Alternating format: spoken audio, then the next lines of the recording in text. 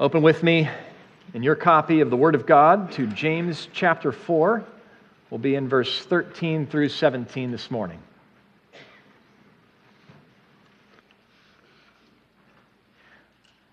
August 24th, 2022, about 7:30 a.m. Do you remember the mist that hung over your neighborhood on that morning? Neither do I. Let's read together from James chapter 4, verse 13 through 17.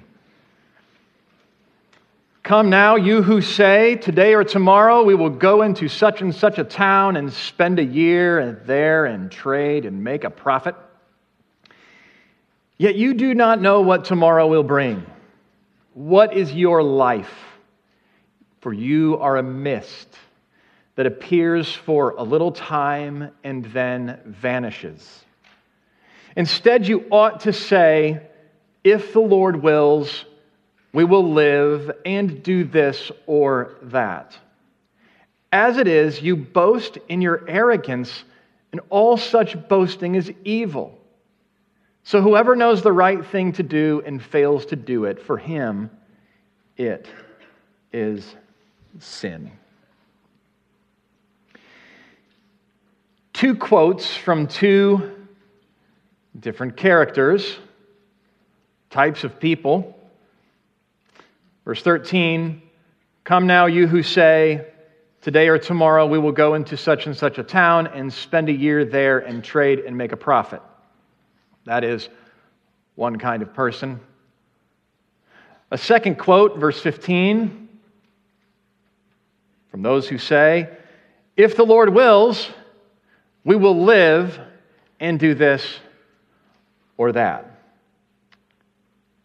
That first quote from a boastful, arrogant, and evil, divided heart. That second quote from a heart humbled and healed and made whole by the grace of God. An alarming contrast that forces us to consider our relationship with God. James is a man with a pen who draws contrast after contrast, and we are confronted with one of these contrasts again. Evil, that word, let's just say, jumped out at me in my study this week. In part because of what's happening on the other side of the world. One headline, where evil began. Inside lair where Hamas terrorists plotted Israel atrocity with 3D model and grenades yards from kids' bedroom. I'm glad we're using that word evil in our headlines for Hamas and that great wickedness. But this, today or tomorrow we will go into such and such a town and spend a year there and trade and make a profit. Boastful, arrogant, and evil, James says. So either I figure I'm going to have to rethink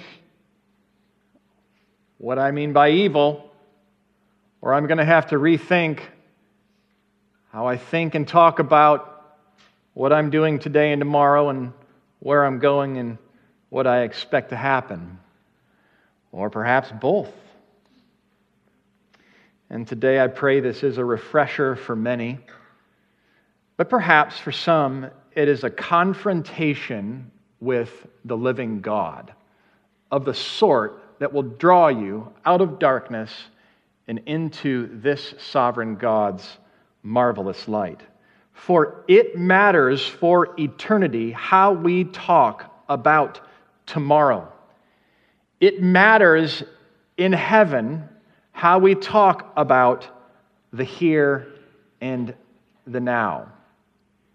There is either a God in heaven over us, or there is no one ultimately over us. Evil. This is a word James has used a few times before, which we will explore. If the Lord wills, that's another phrase that stands out from this paragraph to me. Another familiar phrase we can give credit to James for. It's his phrase. Oh, he gets it from his brother Jesus. Father, if you will, your will be done. He's not the first. But right here at the front of a sentence about what's going to happen here or there, that's James's. We can thank him for that. He's pondered his brother's prayer, and he's helped us out here with some instruction. It's a familiar phrase that we can give credit to James for. It's also a misused phrase. Can be like any string of four words. A pious mantra, something we throw about to make our speech sound and feel a little more spiritual and godly. Maybe we treat it as a magic formula, actually just a way of blessing our own wills. If the Lord wills, hopefully that will mean I can do what I want. Or maybe a way of getting out of a responsibility. I do have a memory. I must have been a Christian under a year. My mom, I had a math exam. Sorry, Matt Jackson. I had a math exam coming up, and I don't remember the exact deal, but maybe I wasn't studying, maybe I didn't want to, maybe there was something else I wanted to do. And I said, listen, Mom, if God wills, I'll get a good grade. So I'd picked this up in the ether of the church. I'd heard it. Sounded good to me. Still needed to work out a theology of human responsibility with the sovereignty of God. And they are both here, are they not? Right, in the same verses. If the Lord wills, apparently He has something to do about it. Ultimately something to do about it. About your life. And about this or that. You remember Mad Libs? It may not be a thing anymore. It grew up, and there'd be this little notepad, and you'd flip it over, and then it would have a story with all these blanks, and you could fill in the blanks. And it would make for a very different story. This is a little bit of a Mad Lib. If the Lord wills, we will live, and we will do this or that. Okay, so fill in the blank. And it's not that it makes for a totally different story. It's that this or that is irrelevant to the point. Whatever it is that you plan to do, you will not do it, you will not live if the Lord does not will it. There is a doing of this and of that. There is a planning. We are responsible. And the Lord stands behind it all. Not as one responsible for our responsible actions, certainly our evil actions, but as one who, in a mysterious, yes, but real and scripturally revealed way, who is behind, over, under, and sovereign over every minute and inch of the world and move that you or I make. Fight James on that one. If the Lord wills, we will live and do this or that, and it's evil to say otherwise. Our God is sovereign in the heavens, and He is not aloof to any space in His universe and what's going on there, or any moment in time. He is way bigger than you thought when you walked in, even if you had a big vision of God, and He will get bigger and bigger and bigger to us for all eternity. There is plenty of Him for us to explore. So don't try to figure all of this out at the moment. Live in that tension, but the tension is right there on the page, dare I say, every single page of the Bible. Thank God He is not as small as us. And thank God He is not so small as to be figured out and explained comprehensively with human words, even if He can be described accurately with human words, as we do this morning. If the Lord wills. We'll give James credit for that familiar phrase. It is often misused. Often enough, it's neglected, though. I don't hear you all misusing this personally, though I have misused it, and we should be ready to correct each other when we throw it around as if to use the Lord's name in vain. I suppose it'd be possible to do that. No, I think mostly it's just neglected. And you're not going to hear me say this morning that we better say this all the time. I don't think that's right. James, the apostles, Paul in writing his letters, are not always qualifying every comment about any move or strategy with this four-letter phrase. But here and there, yes, they use it, and here and there we should use it. But importantly, it's not about the words this morning, it's about the worldview. It's about your view of the world that acknowledges God in all things. It flows to and from our prayers, our way of seeing things that will come out in more ways than just this phrase. But periodically, it's good, especially with the big things and with many of the small things. We really ought to say, if the Lord wills, we will live and do this or that. Well, let's start where James starts. Right in verse 13. We're going to look this morning at some presumptuous merchants. We're going to consider the properties of mist, and then we're going to talk about God's will for you and me today. Okay, first, the presumption of merchants. A good set of plans, except for one thing. Come now, you who say, today or tomorrow, we will go into such and such a town and spend a year here, the year there, and trade and make a profit. All right, so who are these people he is calling to, those who say this? Well, crazy good planners, it seems to me. I mean, if you didn't know where James was going, you'd actually think this is kind of a mundane thing to say, even a good thing to say. Planning's not a bad thing per se. It really, really isn't. In fact, dads should train their children and commend good planning and the carrying out of plans or working on that ourselves. Solomon would commend it. He commended the ant. The ant makes preparations and gets about the plans and all of that. And we're to look at the ant and imitate the ant. It's good and biblical to make a plan. I'm grateful for plans and planners. And these are pretty good planners. So they've considered the time, the calendar, today or tomorrow. Now, it's not that they're indecisive. This is a theoretical statement. He's saying whether you're saying today or whether you're saying tomorrow. But follow me here. He's talking about merchants who are making plans for today and also making plans for tomorrow. The time is considered. The place, we will go into such and such a town. There's a strategic place. We'll spend a year. There's an investment that will be made, an amount of time with people and resources there to trade. So there's assets, a consideration of supply and demand,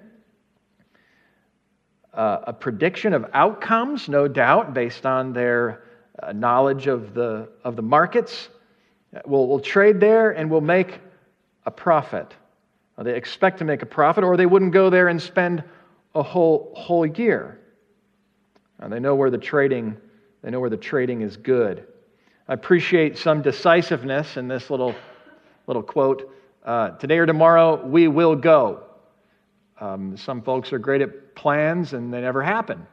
Now, we can all relate with that. Well, we need people of action, and these are people of plans and of action and follow through. And presumably they've had a good bit of success. So James is writing to a church where there's quite a few fairly wealthy merchants. And he's writing to them now concerning their plans. All right, so what's wrong with that? Verse 14. Yet you do not know what tomorrow will bring. A key word, know, there. Now you think, James, you must be the kind of person who will never accomplish anything. Paralyzed by the fact that he does not have all of the facts, does not know the future perfectly, the markets perfectly, things could change. We don't know what tomorrow will bring, and he'll never make anything or trade anything, for he cannot decide what to do. That's not what James is talking about. That word no. He's talking to people who are really living like this is all in their hands. Like their destiny is decided. They've decided their days. They've mapped it out. I had this memory of, I ought to Google around to see if I can find this giant chart. Visiting with a man who was in college, an executive at the school, and we're just talking about planning and life. And, you're on the precipice of everything when you're in college. It's kind of scary. He reaches into the drawer and unfolds this thing, and she keeps unfolding. It was like a giant arrow. My values, my skills, my passions, my opportunities. He had this whole thing filled out. He had to hold it like this. And there's somewhere the Holy Spirit was in there. Whoa. I heard someone allude to this gentleman at some point as like a little over the top. And I'm like, I think I know what he's talking about. Maybe it wasn't just that. Maybe that played its way out into other things in meetings. No flexibility with this guy. He had a plan and it was going to happen. Wow, we ride the edge. We should all make plans. And it's good he was talking about the Holy Spirit in there, and maybe my memory has, made the whole sheet a little larger. That you get the idea. No. It may be that technically, of course they know things can change, but in how they're talking, because out of the overflow of the heart, the mouth speaks. If there is never an acknowledgement of God, if He's not on your lips, if there's never an acknowledgement of the shortness of life, we'll get to that. If there's never an acknowledgement about His greatness and His majesty and His sovereignty, how do we not slide into taking credit for what unfolds today or tomorrow? Of speaking about what happens out there in the marketplace and the profit that we bring home as following from our good decisions, and they were good decisions. But there's a fine line between not acknowledging God with our lips in this kind of way and then boasting with our lips.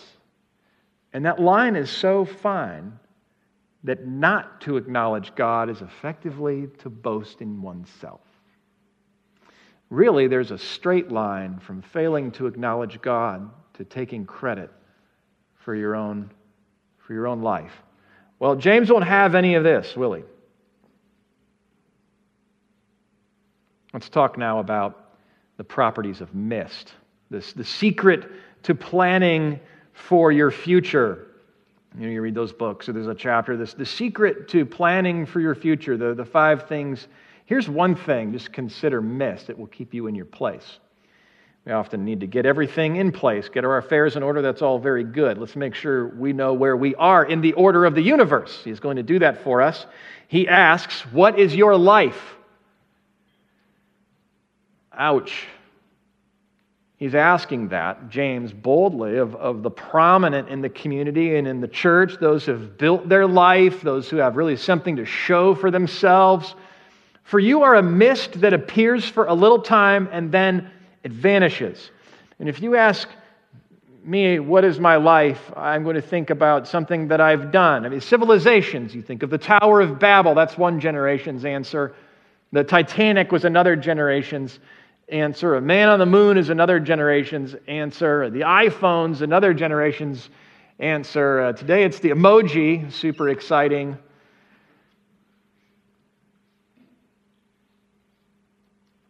What is your life? James holds out mist. So let's consider the properties of mist. What is mist like?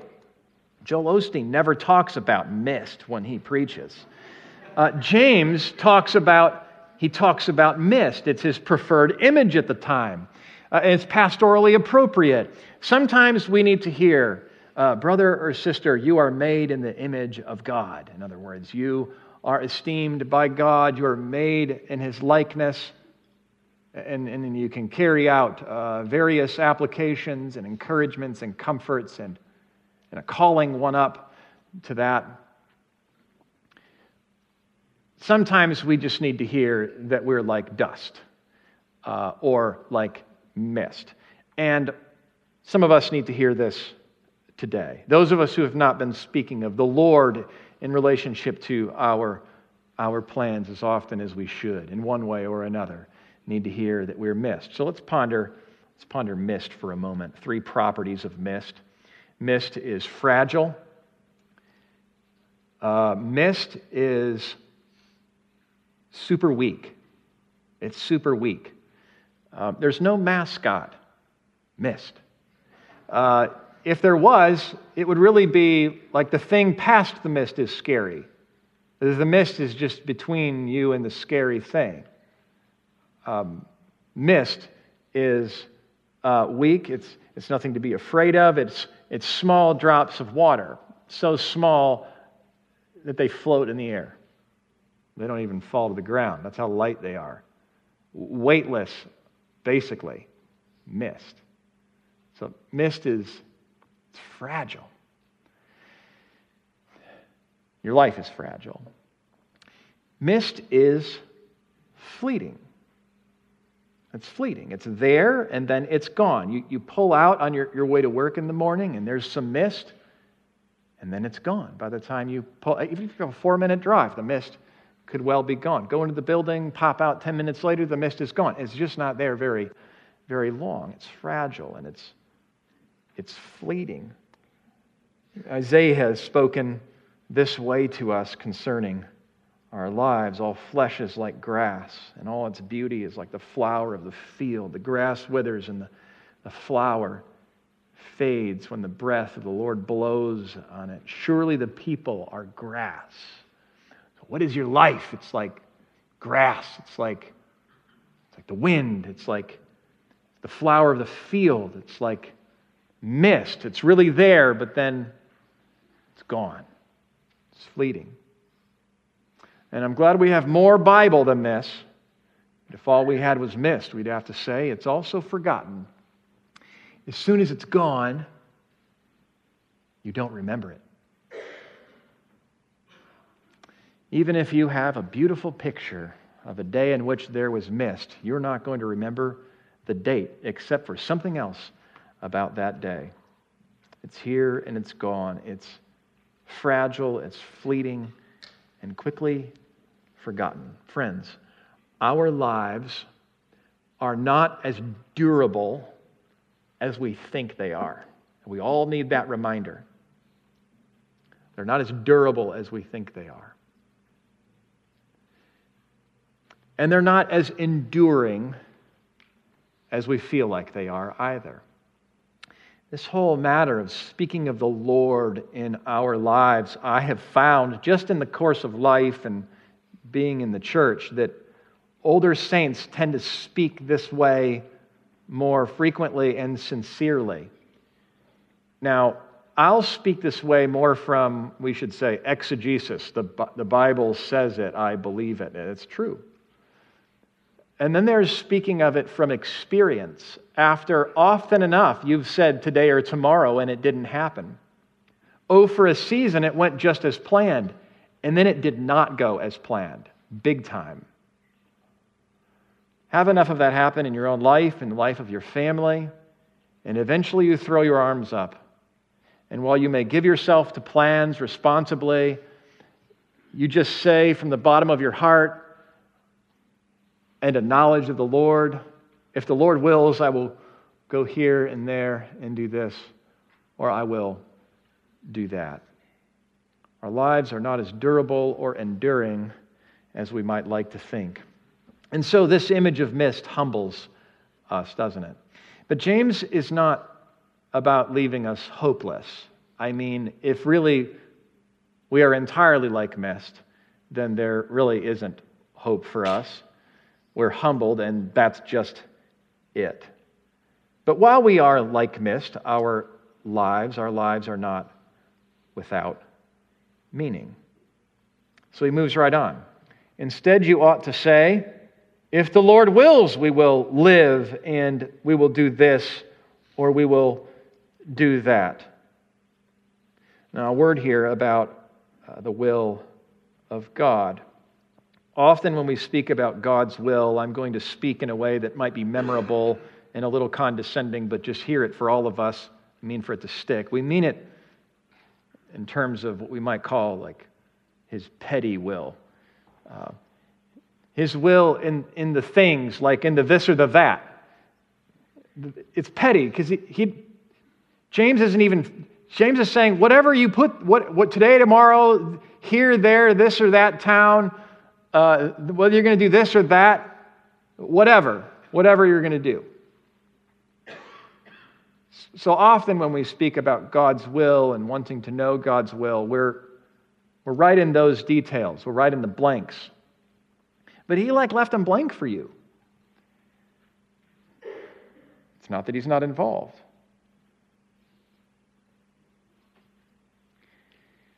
There's what we could say is his providential will and his prescriptive will. His prescriptive will, Paul's words to the Thessalonians in 1 Thessalonians 4, for this is the will of God, your sanctification, that you abstain from sexual immorality. Men, women, young women, husbands, wives, everyone in the room, this is the will of God for you to abstain from sexual immorality. Pray for God to deliver you from temptation, but know the temptation comes from within you, and by your own desires you're lured and dragged away, and you really don't need to pray about whether those desires that are luring and dragging you away are really his will for you or not. He's prescribed for you that you would be holy and pure and that you would abstain from sexual immorality. And it would be his will for you to confess that sin to him and to another. And if you need help, to ask him for help in these things. A little later in his letter to 1 Thessalonians, the Thessalonian church, give thanks in all circumstances. That can be just as hard. For this is the will of God in Christ Jesus for you. So give thanks in all circumstances.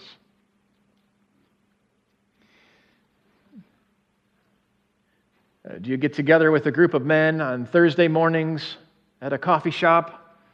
Do you get together with a group of ladies midweek to pray? And there's all kinds of reasons to get together. Accountability is one. What about like a thankfulness group? We have commands like this.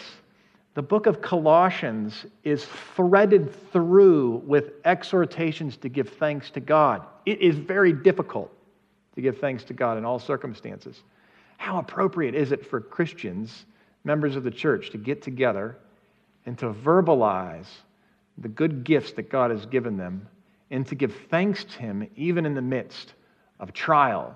Count it all joy, my brothers, when you meet various trials.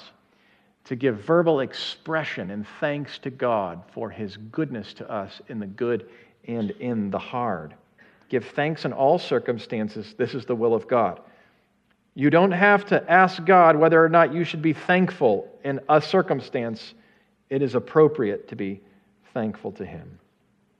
Or in 1 Peter, Peter's first letter. For this is the will of God, that by doing good you should put to silence the ignorance of foolish people. It's God's will that we do good. And this is why when we speak about God's will, it's good for us to just speak in terms of Scripture. I know what your will is for me. Not my will, but your will be done. Now my will be done. So that's a submission to God. Now moving to His providential will. This right here, if the Lord wills, we will live and do this or that. So which is it? I don't know. James is not prescribing that we halt all activity until it is revealed to us. No, rather, we're to get about our plans and about our work, informed by the Word of God, and then to consider whatever takes place as taking place within and under the providential rule and will of God, His decreed will, we could say. So 3 P's, you have the petty will, these things in the blanks, but then His prescriptive will and His providential will. Maybe that's a helpful way to divide the matter. And speaking in terms of His providential will, here's the Apostle Paul, but on taking leave of them, he said, I will return to you if God wills. And he set sail from Ephesus. He desired to return, it would be his intent, but if he is blocked for any particular reason, it would be, from his consideration, God's decreed will. And I will come to you soon, he writes to the Corinthians, if the Lord wills. And I will find out not the talk of these arrogant people, but their power. If the Lord wills, He will make it to Corinth. He certainly intends to, and he could get blocked.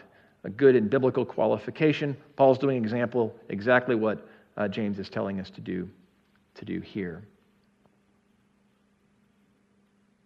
In this matter of acknowledging God in our circumstances and in our plans is the difference between doing the right thing and an evil thing, really, to put it that sharply as James does. As it is, you boast in your arrogance, and all such boasting is evil. So think about Adam in the garden. They're eating, she's eating, he's watching, he takes and eats. They've got plans and dreams beyond that eating that exclude God, for He has spoken clearly concerning the tree and obedience. In Romans chapter 1, we're told in different terms what went wrong with humanity and how we got where we are. We traded the glory of the immortal God for the glory of creatures, the created things. We failed to give thanks to God. That's one way to summarize what's wrong with the universe and the world. Humans and Adam failed to give thanks to God, failed to acknowledge God. And really this is, and we talk about Hamas and where evil began, and that room next to a kid's bedroom where they're plotting, there's a place where all evil begins. And remember that James only a page ago has said, when you slander or speak evil against a brother, you're speaking evil against the law, and speaking evil against the law, you're speaking evil against the lawgiver and judge. Oof, he just follows it all the way up. You murder one another, James has said. There's a line from hateful thoughts to murder. And there's a line from this life, from plans that are made in life without reference to God, that sound innocent enough, that might even produce a profit and might even produce a nice house and might even produce a nice life for your kids. There's a line from that life in which those plans are designed without respect to God to hell itself, where there is no God. This is why he's saying this boasting is evil. So let me, with James's words, shock you into speaking about the Lord in your prayers to God and among your friends in our church and among family as you talk about the day and the days to come and the plans that you hope to unfold. Not to be paranoid that you're getting the formula in the right place in every sentence where it needs to be, but you know what I mean and you're reasonable people. Do you speak with reference to God and imagine your days with reference to God? Or is it really just you? Are you really God of your life? Do you basically know what's going to happen? Have you planned it out? Now let us say, instead, if the Lord wills, we will live and we will do this or we will do that. Okay, so now, third, you know what to do. You know what to do. Notice verse 17 here. So whoever knows the right thing to do and fails to do it, for him it is sin. Ever heard that before? Like, oh, I saw that piece of trash on the garage floor. and I pulled out anyways. I should have helped that person. I should have sent that email sooner. But whatever reason. Fill in the blank here. We tend to think of almost any sin of omission, and there are sins of omission, things we ought to have done. But what does James have in mind here? This is one of those verses. He said it for a reason. He said it right there. And you've learned, as we've learned in this series, James is not, as he's said to be, writing a collection of proverbial-like wisdom insights for life. No, the passage before about judging, and this passage about presumption regarding the future, and next week's passage regarding presumption of wealth, all those go together as manifestations of pride in that church, flowing from James's exhortation to humble ourselves so that he will exalt us. For God is against the proud, but he gives grace to the humble.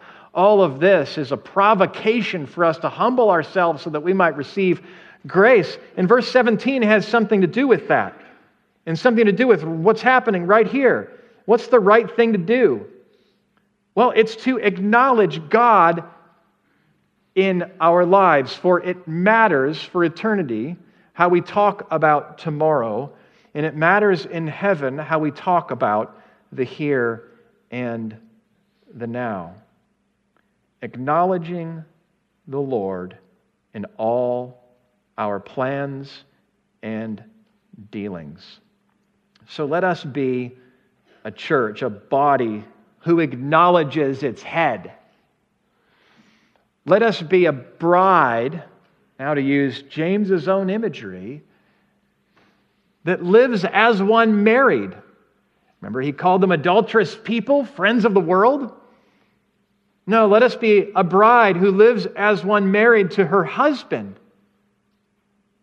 Christ. Let us receive this confrontation, though, as more than a confrontation, but a reason for comfort. For we know that our lives are not in our hands. They are not random. They are not merely fleeting. They are certainly not forgotten by Him. Let us receive this confrontation as comfort and a reason for great courage. For we have nothing to fear, O anxious one. For your Father knows the hairs on your head, and no bird falls to the ground unless He wills it. And let us receive this confrontation as a caution, remembering that fine line between failing to acknowledge the Lord in our days and then boasting as those who determine our days. No, the Lord is kind to speak to us this way, and it is a comfort for us, it is a reason for courage, and it is a reason for caution. It matters for eternity how we talk about tomorrow, and it also matters for time how we talk about tomorrow. For remember, God opposes the proud, and it is a very proud thing to go about life, planning for work, planning for school, planning for the next day, without thinking on Him and acknowledging Him. He opposes the proud, but not only later, but right now, He gives grace to the humble. So let us lay hold of that grace. Let's pray.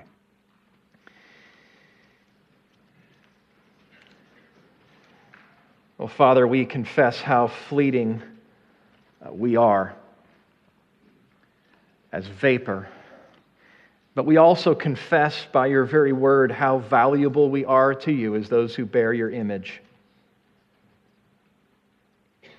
And in your great glory, you have seen not to oppose us, but to pursue us in the person of your Son who came for us.